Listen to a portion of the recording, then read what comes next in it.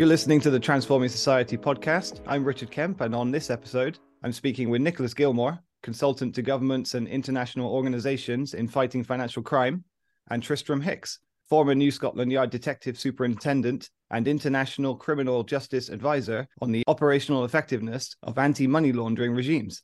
Whether it's terrorism, trafficking, corruption, or tax evasion, where there's crime, dirty money is never far away. Money laundering, that key bedfellow of dirty money, is often glamorized in films and television, as are the people who launder it. The reality, however, is a dangerous, sometimes deadly regime that is propped up by complacency, self-interest, and misunderstanding. In their new book, The War on Dirty Money, Nicholas and Tristram argue that in order to overhaul our criminal justice system for good, financial investigation needs to be at the forefront of it all. Nicholas Gilmore and Tristram Hicks, welcome to the Transforming Society podcast. Thank you very much. Thank you for having us. Thank you very much. Pleasure's all mine. Thanks so much for coming on. In the news, I hear when I'm listening and reading the news, it's common to hear that law enforcement needs to up its game because money launderers are becoming more sophisticated all the time. But you say in your book that that's an incorrect depiction, that money laundering at its core involves transfers and purchases. And that you go on to say that this fiction of the sophisticated money launderer is actually a dangerous distraction. What do you mean by this? It's the finger's always going to be pointed at law enforcement, unfortunately, when you have a serious crime as money laundering to deal with. So it's probably right that we believe law enforcement does need to up its game, because if crime is on the rise and we are seeing greater problems with criminality around the world, and the knock-on effect is people dying as a result of dirty money, then yes, law enforcement is to blame. But let's go back to the media coverage around many of these activities. They're not always helpful. They're typically very much a headline grab, and the details behind them, the actual context, although the story might provide reassurance to community groups and the general public, rarely do they provide true context. So the details are not always there. And of course, it's difficult because law enforcement do not know what's going to happen right at the end of the court case and how it will be dealt with afterwards. So it's always typically an initial headline. And yes, we agree law enforcement does need to up its game in the war on dirty money. But we have to remember it's just one small cog as it currently stands in a big system. The financial investigator is one small part of that system right at the end. It's not a big wheel at the beginning like we'd preferably hope so. And you've got lots of agencies across the globe who are under-resourced, they have inadequate technology, and they struggle with many of the processes that are placed before them. So yes, law enforcement really does need to up its game. But the idea that money laundering is becoming more sophisticated really does bring about the question of who says so. Who says it's becoming more sophisticated? Because is that such a really true statement? And do we have proof of it? Do we actually see the evidence that the money launderer is really now the most experienced criminal out there with a wealth of technology and solutions, when in reality, you can cross the border with bags of cash just by filling out a piece of paper for the agency that requires you to do so. You can still buy a house with cash in certain countries around the world. And that's not because those systems have failed. It's just that's what those systems allow you still to do. And this is still in light of a global approach to dealing with dirty money. So the criminal doesn't need to be so sophisticated. The criminal can still do what it needs to do to launder illicit funds or dirty money. So if we look at many of the typologies reports out there, the idea that money laundering is committed by a type, and then that draws in the placement and the layering and the integration stages, for many it can be seen as being quite a sophisticated and quite scary model of money laundering that's being built up. You have a growing number of typology reports. You have lots of details involved in those in relation to cryptocurrencies and technology solutions. And then there's this mixture of different crimes that people actually have this fear that, oh my goodness, this is becoming very complicated. Mm-hmm. And then, of course, you have technology solution providers who are primarily focused, unfortunately, on the prevention stage, which is the AML compliance stage, which is where businesses and professions need to comply with the global regulations that the government will set out for them. You have those technology solutions providers who are doing well out of saying money laundering is becoming very complicated and sophisticated and technical. So you, in turn, need a technical solution, a sophisticated solution. And of course, the result is you have this fear of missing out of, well, if my competitors have an IT solution to deal with this really complicated problem of money laundering, then I must have one as well. And it's become a spinning wheel that just seems to get faster and faster and faster.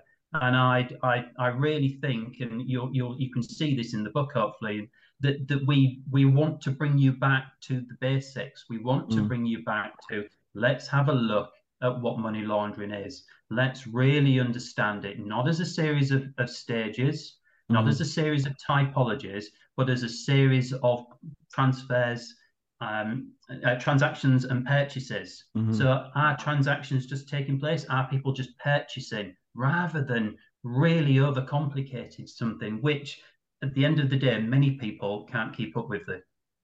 They cannot understand all the different types of money laundering that are now being offered to us as general people. If you're involved in the compliance sector, you are bombarded by more information on a daily basis.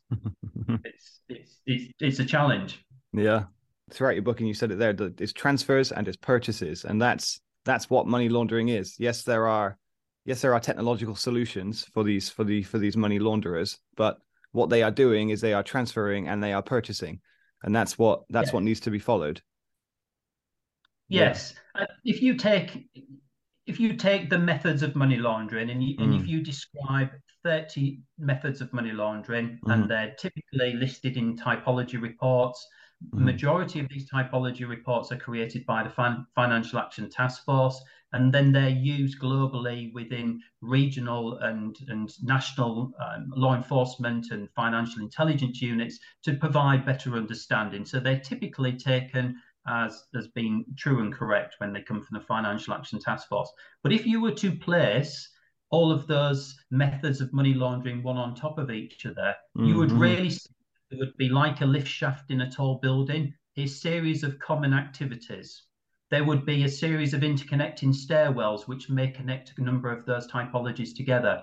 But if you break all of those activities down, and there is an approach to crime scripting, which you can do with money laundering, where you break money laundering down as after observing the criminal process, you can see that actually at the end of the day, all the person is doing, whether it be the criminal or a professional money launderer, is transfers and purchases. We don't need to take it too far to overcomplicate it, because if we overcomplicate it, we confuse people whose job it is to stop it. Right. Yeah, that's absolutely key. Thank you, Nicholas. Throughout the book, I see that there are some chasms in the anti-money laundering processes in the system. And you said a little bit about it then, Nicholas, and I'd like to hear a bit more. The difference in funding between prevention and enforcement, for example, the lack of international collaboration as well. Tristram, with these two things, what problems can arise from these? Well, the disparity in funding, let's start with that. It's estimated by LexisNexis, which is a company in the forefront of this field, that compliance and prevention costs around 210 billion American dollars a year. Wow. 20 billion pounds for your English listeners, which is a whole load of money. So we're not short of money in this war. But the money is all going into compliance and prevention. And that generates information for law enforcement. That's what the task of prevention and compliance is: identifying the dirty money, telling law enforcement about it through the financial intelligence unit. The financial intelligence unit in each country, because we now have that, which the Financial Action Task Force created, So we need to recognise that the Financial Action Task Force is the global standard setter in this area. Mm-hmm. So they set the standards for compliance. They set the standards for financial intelligence units. And that's all passed to law enforcement, where they don't have a budget. The budget is so small that we've never calculated it. Mm-hmm. So we don't think it's anywhere near $1 billion compared to 200 billion. But actually it's so small we don't know. Wow. So that is a chasm in the area. And the technology side that Nick referred to with RegTech and the technology used to identify what are believed to be suspicious, unusual transactions, that computerization in the financial sector is not mirrored in law enforcement. A lot of law enforcement and prosecutors are still paper-based. They do not have the technology they need to process the information from the financial sector. And sometimes it's not sent to them anyway by the FIUs, because it is odd that the task of the money launderer around those purchases and transfers is to hide the information about the crime from the information about the money. Right, to separate those two things. So the reason it's difficult sometimes to detect a dodgy transfer is because you don't know that it's connected with crime, because the information has been disguised.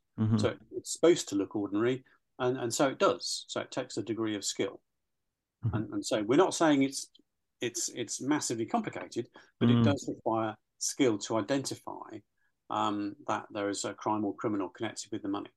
Now, the financial intelligence units have got all this information about dodgy money, but they don't have the information about crime and criminals, because law enforcement have got that. Right. So what we need to do as in our war is to do the opposite of what money launderers do. They're trying to separate the information. We need to bring the information together, to bring the information about the dirty money with the information about crime and criminals held by law enforcement. Right. And we have no budget to do that.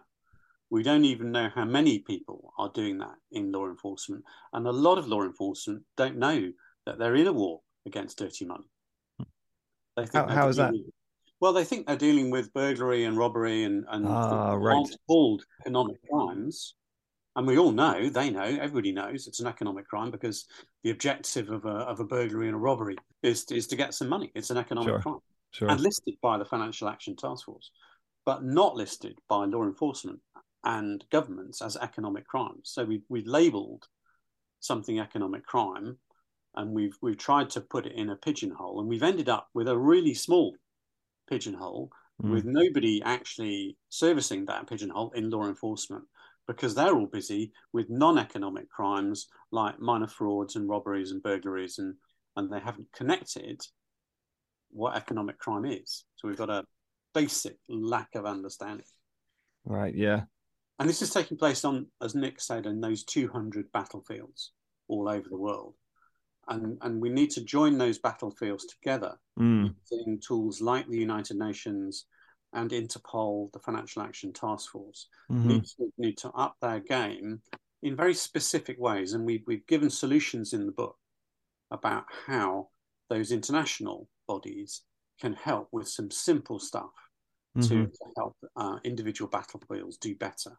And we've identified throughout the book.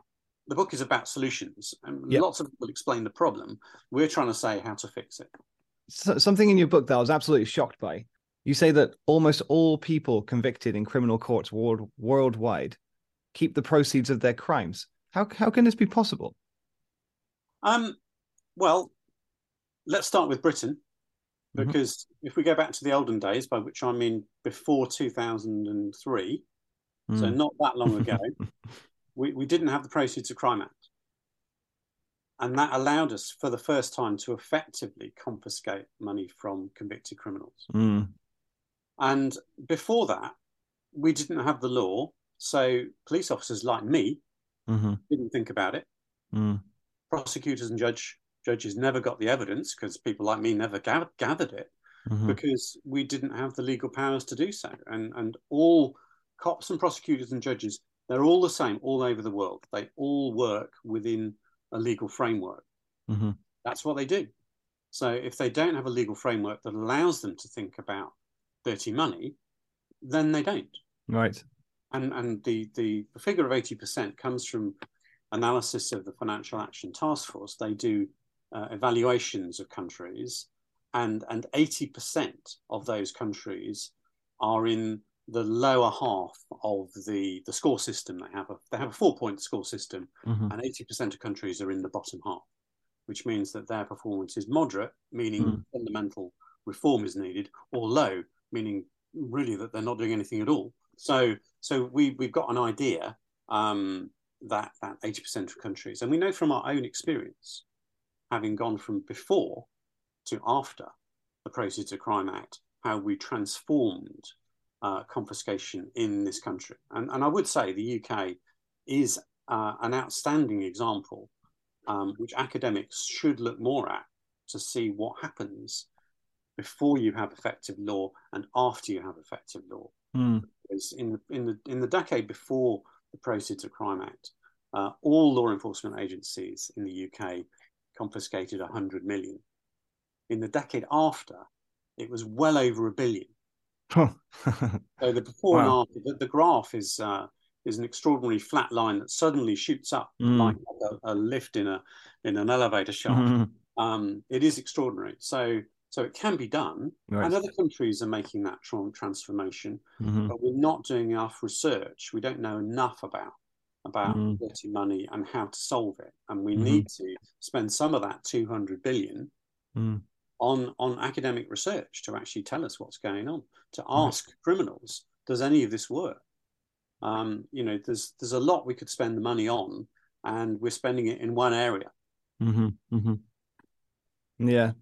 Thank you, Tristram. With the proceeds of the crime as well, your book was helping me to understand that when law enforcement confiscate, or like the courts were confiscating certain things, but it wasn't necessarily the actual full proceeds of that crime. It looked like the criminals were being confiscated from, but really the value. Your book was showing me that the dirty money isn't just a bag full of money like you see in the telly on telly or in the films. It's value in houses, it's values in properties, in boats, in what have you, and that is becoming key in confiscation, is it not? Yes, I think we've improved our understanding through the Proceeds of Crime Act in the UK and other countries who are confiscating the proceeds of crime, the real estate and the money in the bank, as opposed to the instruments of crime, like mobile phones, the cash in hand to buy more drugs, and so we need to clearly differentiate between the proceeds of crime and the object of the crime, or the instrumentalities of the crime. And unfortunately, the Financial Action Task Force, despite having encouraged countries to collect statistics, doesn't differentiate between those things.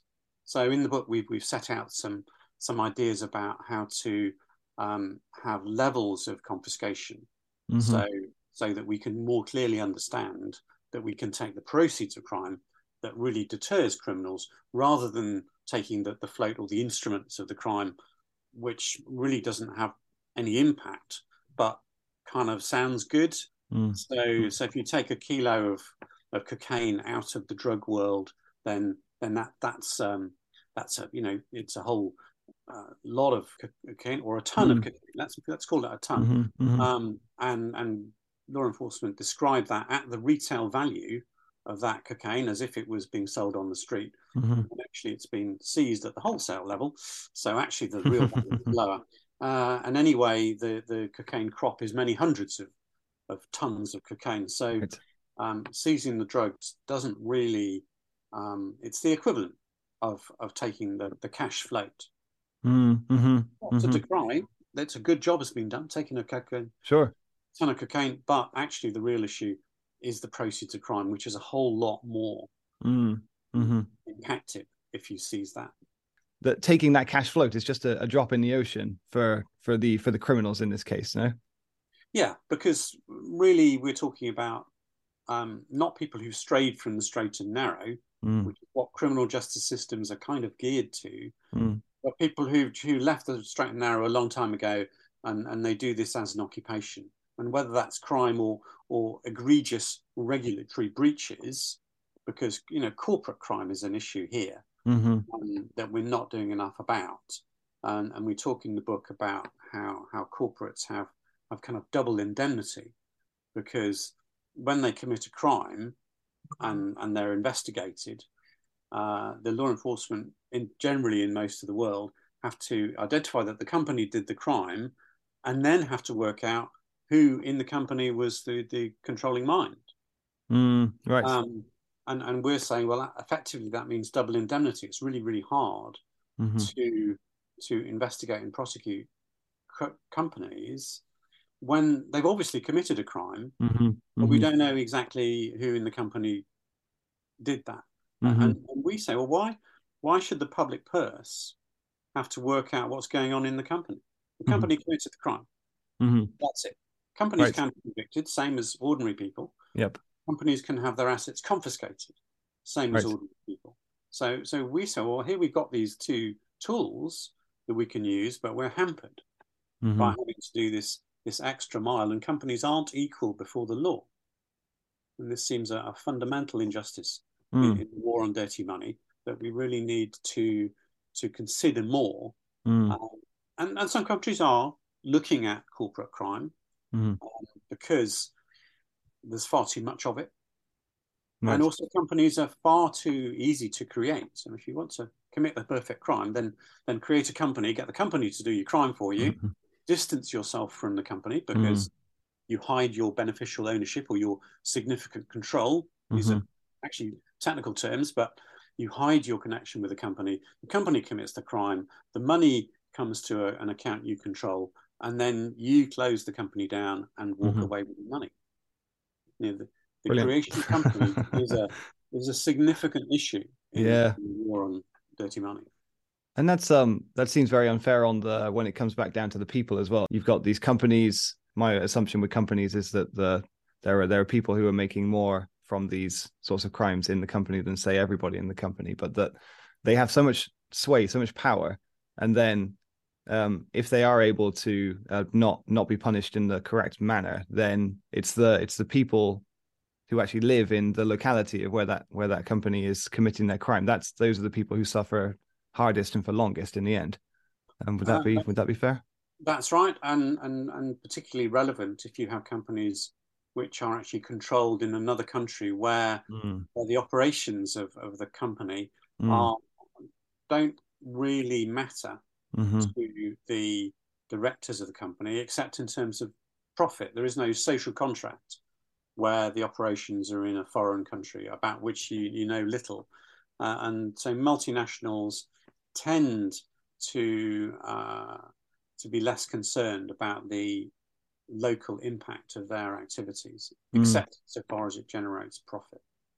So there's an issue there, and there's also an issue in terms of the fact that it's companies who are committing these environmental crimes. It's not an army of individuals who are cutting down rainforests and overfishing in protected areas and doing mining. It's not armies of individuals, generally speaking. They're actually parts of companies. And companies, as we say in the book, have a double indemnity from committing crime. Really, we need to control that more, because companies aren't born like orcs coming out of the ground. They're registered by governments. You can only exist as a company if you're registered in a government register. Right. So governments control companies, and they should control them more to control their registration, to control their activities, to control who owns them. And unfortunately, our company registers are often not verified and quite often secret. Yeah, thank you, Tristram.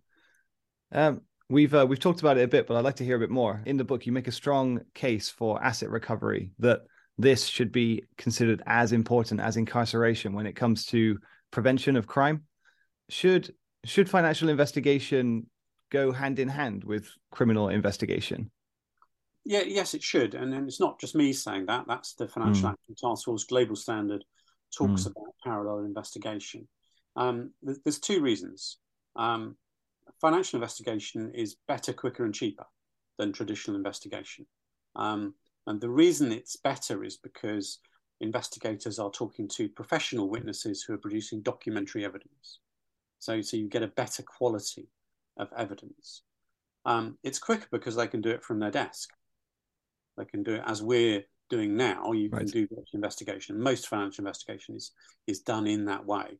So you can do lots of investigations quickly without going through that. And finally, you can do lots of different investigations because you're doing lots of small investigations against individual people. And because the responses take a while to come back, you can carry on with other investigations while you're waiting for results, particularly from international inquiries. So those are reasons. If you're short of assets, short of funds in law enforcement, then my advice would be get some financial investigators because they're cheaper and more effective. So that's one thing. And the second thing is that criminal justice is quite conservative.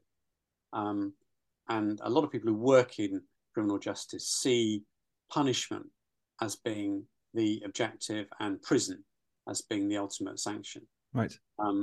And I'd say that actually, if you spent a lifetime getting dirty money for yourself and your family, then actually losing that is a much bigger deterrent and a much more deterrent to both you and your associates and the people around you. So actually asset recovery is really important from that point of view. But if we're going to persuade criminal justice to put those things equally, we need to state very forcefully that these are equal things, not financial investigation and asset recovery as an afterthought. To be very strong, and we say so in the book, to say that asset recovery should have equal status. Otherwise, the culture of criminal justice will always make it second fiddle and will always put it as a lower importance. So there's a role for the public to say, well, asset recovery is really important. And when the public are asked, that's what they say. I mean, there aren't many public surveys of what the public think, but the public think asset recovery is really important. And because we all know about money, don't we? Somehow criminal justice professionals don't seem to understand how money works in what they do, and yet the public knows, politicians know. We need to say more forcefully, asset recovery is really important if we're going to make an impact on crime. Yeah, in your book, when you talk about that survey, all those surveys, I was thinking while reading it, just like that, if somebody asked me on the street what I thought, what do I think that the law enforcement should be doing more asset recovery, my answer would have been, wait, you're not doing asset recovery? That is a very common response. When I tell people that line, most convicted criminals keep all the money. People go, why? Yeah. How can that be true? Which was your reaction, wonderfully. And this is 20 years on after the Proceeds of Crime Act in the UK. I mean, we're doing a lot more in the UK than in other countries. But in other countries, really, it's very normal for financial investigation to never start. Therefore, there's never ever any evidence. Therefore, there's no confiscation, no asset recovery. It's all about what happens at the beginning with law enforcement and financial investigation. And ironically, we've got £200 billion worth of information being poured into financial intelligence units. If only they used it. Right. Yeah. No, absolutely. Yeah. Financial investigation it makes so much sense that it would be at the front, that instead of having to do this breadcrumb trail at the end when criminal investigation is already done, to already have it there at the beginning in parallel at the front. Nicholas, do you have anything else to add to that? I think one of the things that you raised earlier is about that international cooperation around the the idea that we can pull this together. And I think one of the things that we realize in the book is that at the prevention side, you have the Financial Action Task Force, a global policy driving body that really brings together those 200 battlefields and tries to win the war on dirty money. And it pulls together many of those players.